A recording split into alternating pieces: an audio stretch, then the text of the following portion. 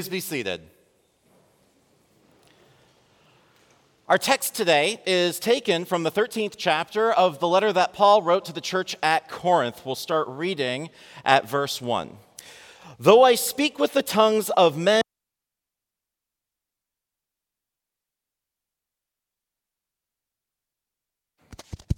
there we go. Sorry, new microphone system. All right. Though I speak with the tongues of men and angels, but have not love, I have become a sounding brass.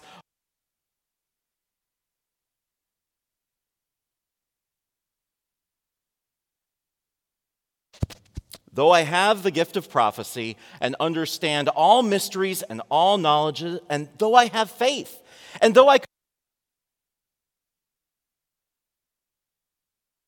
was doing that, okay? And how irritating is that to have this microphone system that sounds like it's not actually working? And as soon as it would cut out, it did things to our ability to hear and appreciate and interpret this message. It was annoying when the microphone would cut out because suddenly this critical element was missing. We couldn't hear the things that were said, right? Even when it clicked back in, there was still this sense of unease, maybe even irritation. It shifted our focus when the microphone would cut out, when this critical element would cut out. All of a sudden we were paying more attention to the speaker or to the technology, and all of a sudden the focus was off of the word and what it means and how it applies. Our text today is about something not dissimilar to that, a critical element that binds everything together, something at the core of what it means to be a Christian, what it means for a Christian to have a relationship with God, for us to have a relationship with one another. It binds together. It makes Christian doctrine make sense. It's at the core of what it means to be human. These verses highlight love. And as soon as you remove that, even as soon as you start to jiggle it a little bit, all of these things quickly start to fall apart. Now, as I said, this is from Paul's letter that he wrote to the church at Corinth.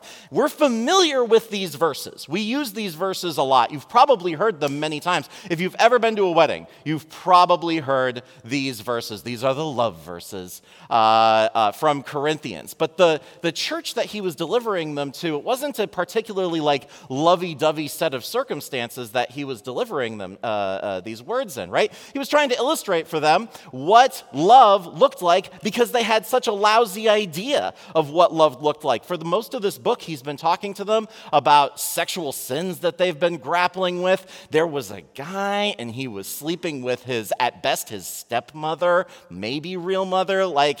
Corinth is a messed up place, and he was addressing this very directly. What does love look like? But he wasn't just writing this to the church at Corinth with incestuous members and warped ideas about what it means to love. He's writing it to us as well, which is a bit uncomfortable to be lumped in with these people that we would identify as having such a skewed perspective on love. Here is what he wrote in 1 Corinthians chapter 13, verses 1 to 8, to them and to us.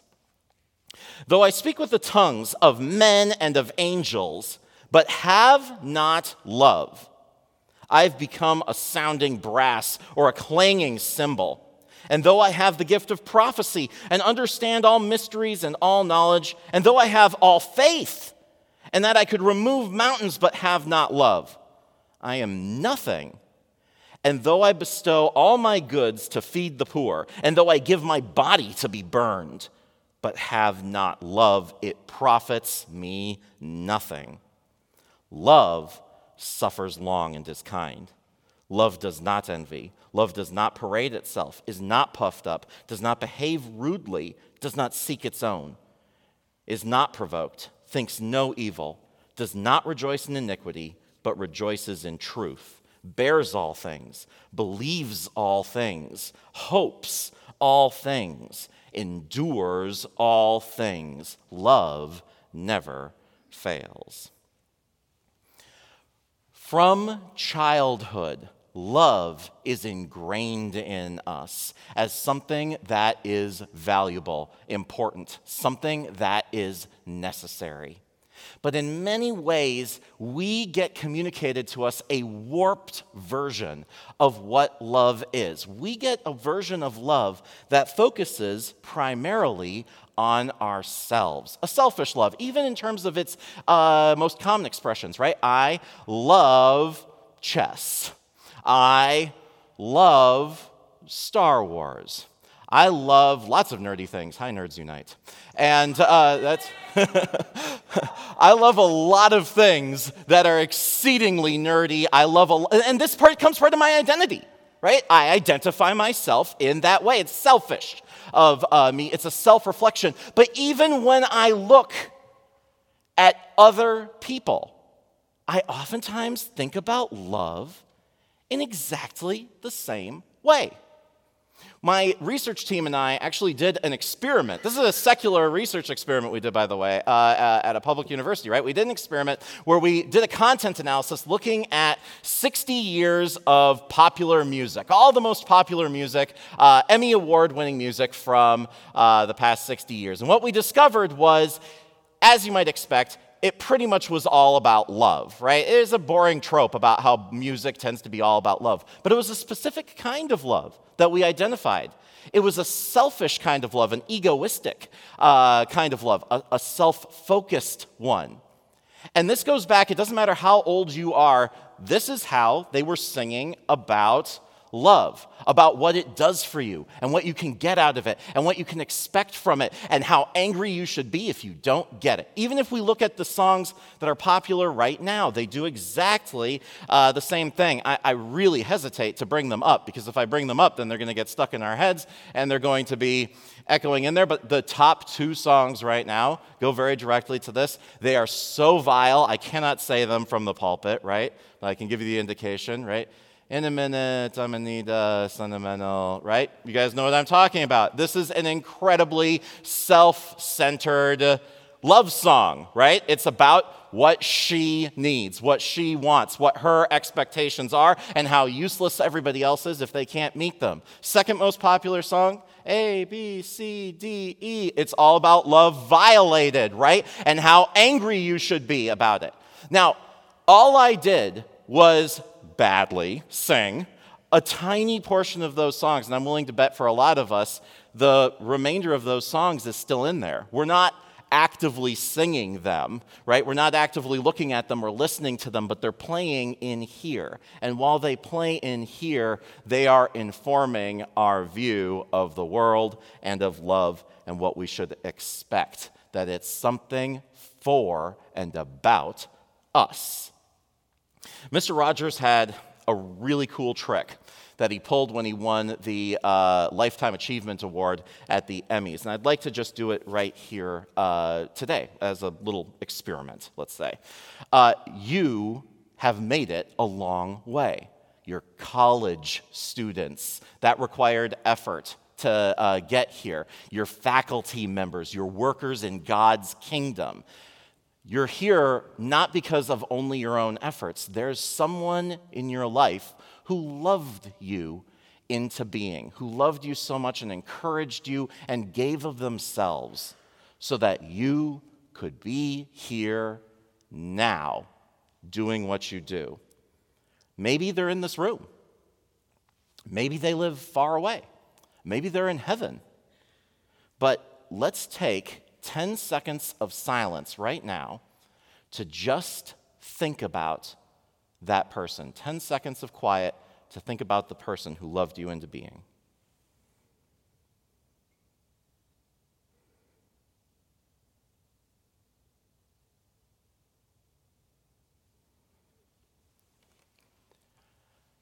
That is a human being with human, imperfect love. And look how central they were to who you are and what you've become. Think about how happy they would be to know that you were thinking of them in those 10 seconds. Love is at the center of who you have become. Love is at the root of everything. Love, or the lack of it.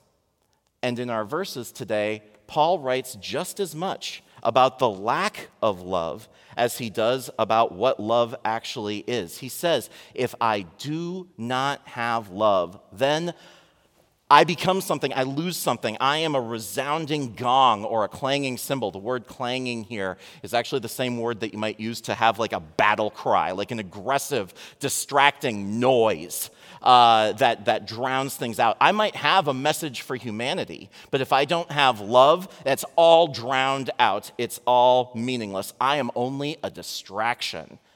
He says, if I give all that I have to the poor and I'm gaining treasures for heaven where moth and rust do not destroy, right? Give all I have to the poor and my body is burned and endures all these hardships, but I don't have love, it doesn't mean anything. I gain nothing, he writes. And what about the things that we really do use to define ourselves? Our intellect, our faith, our relationship with God, if we have those things, but we do not have love, he very strikingly writes, I am nothing. We may have been loved into being, but without love ourselves, we may as well not have been. We may as well have been nothing. Reviewing these verses and looking at the positive and negative, the positive qualities of love and the negative aspects of not having it, it's difficult to not see ourselves in this. And these verses paint an ugly picture of who we are as a consequence, that we're part of the problem with this world, that I stand to gain nothing from a wasted life, that without love, ultimately, I am nothing and may as well have never been. Christians will often say, God is love.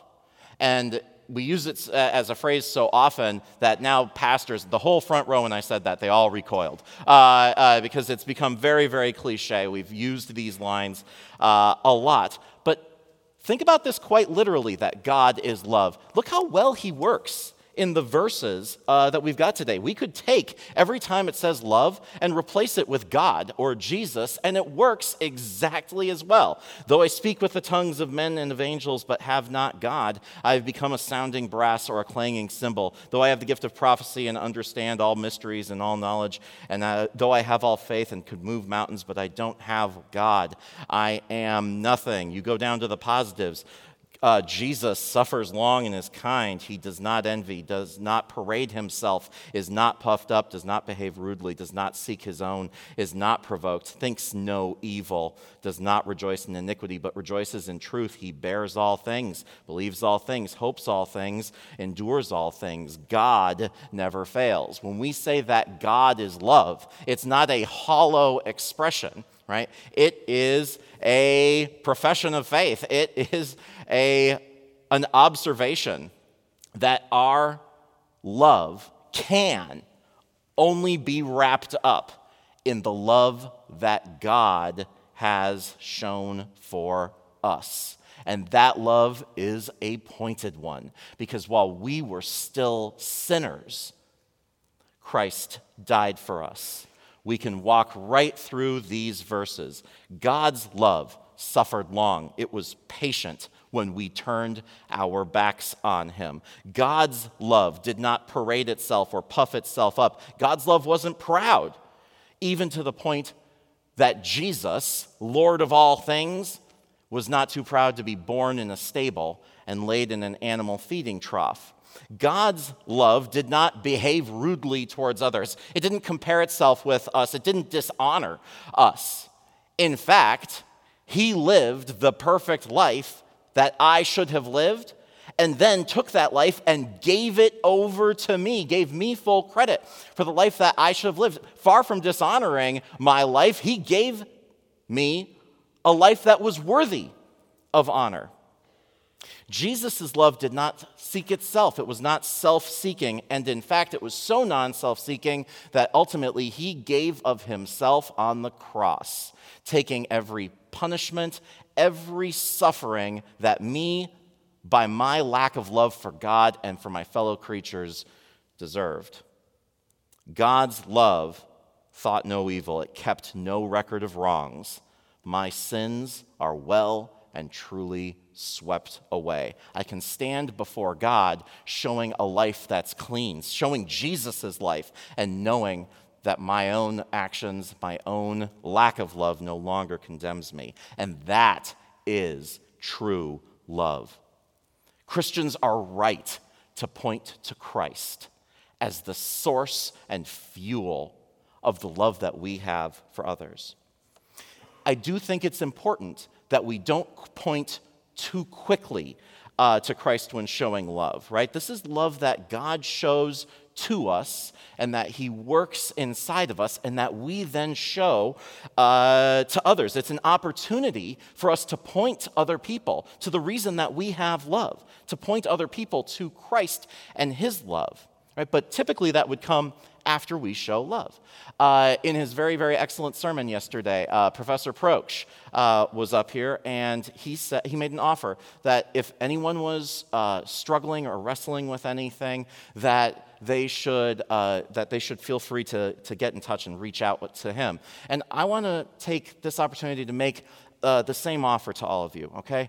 If you are hurting, if you need help, if you just need a shoulder to cry on, if you just need somebody to pray for you, please call Professor Proksch. Right? Now, how loving was that, really, right?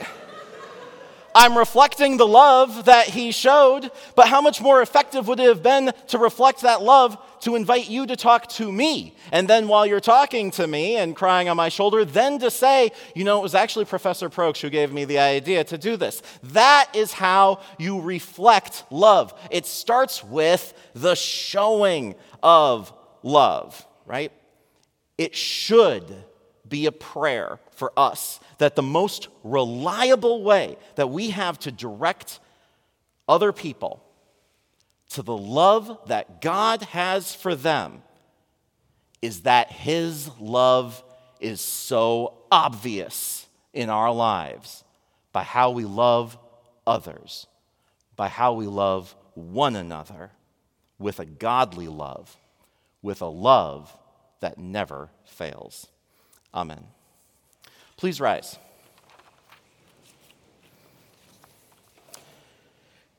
We join our hearts in prayer. Lord of love, we thank you for the undeserved love you have shown to us. In every way that our love fails, your love persists. Grant us grace to see you as you reveal yourself, a loving Father, a self-sacrificing brother, a constant, loving companion in life. Guide our ways and work in our hearts true love for you and for one another, for the sake of your Son, Jesus Christ. Amen.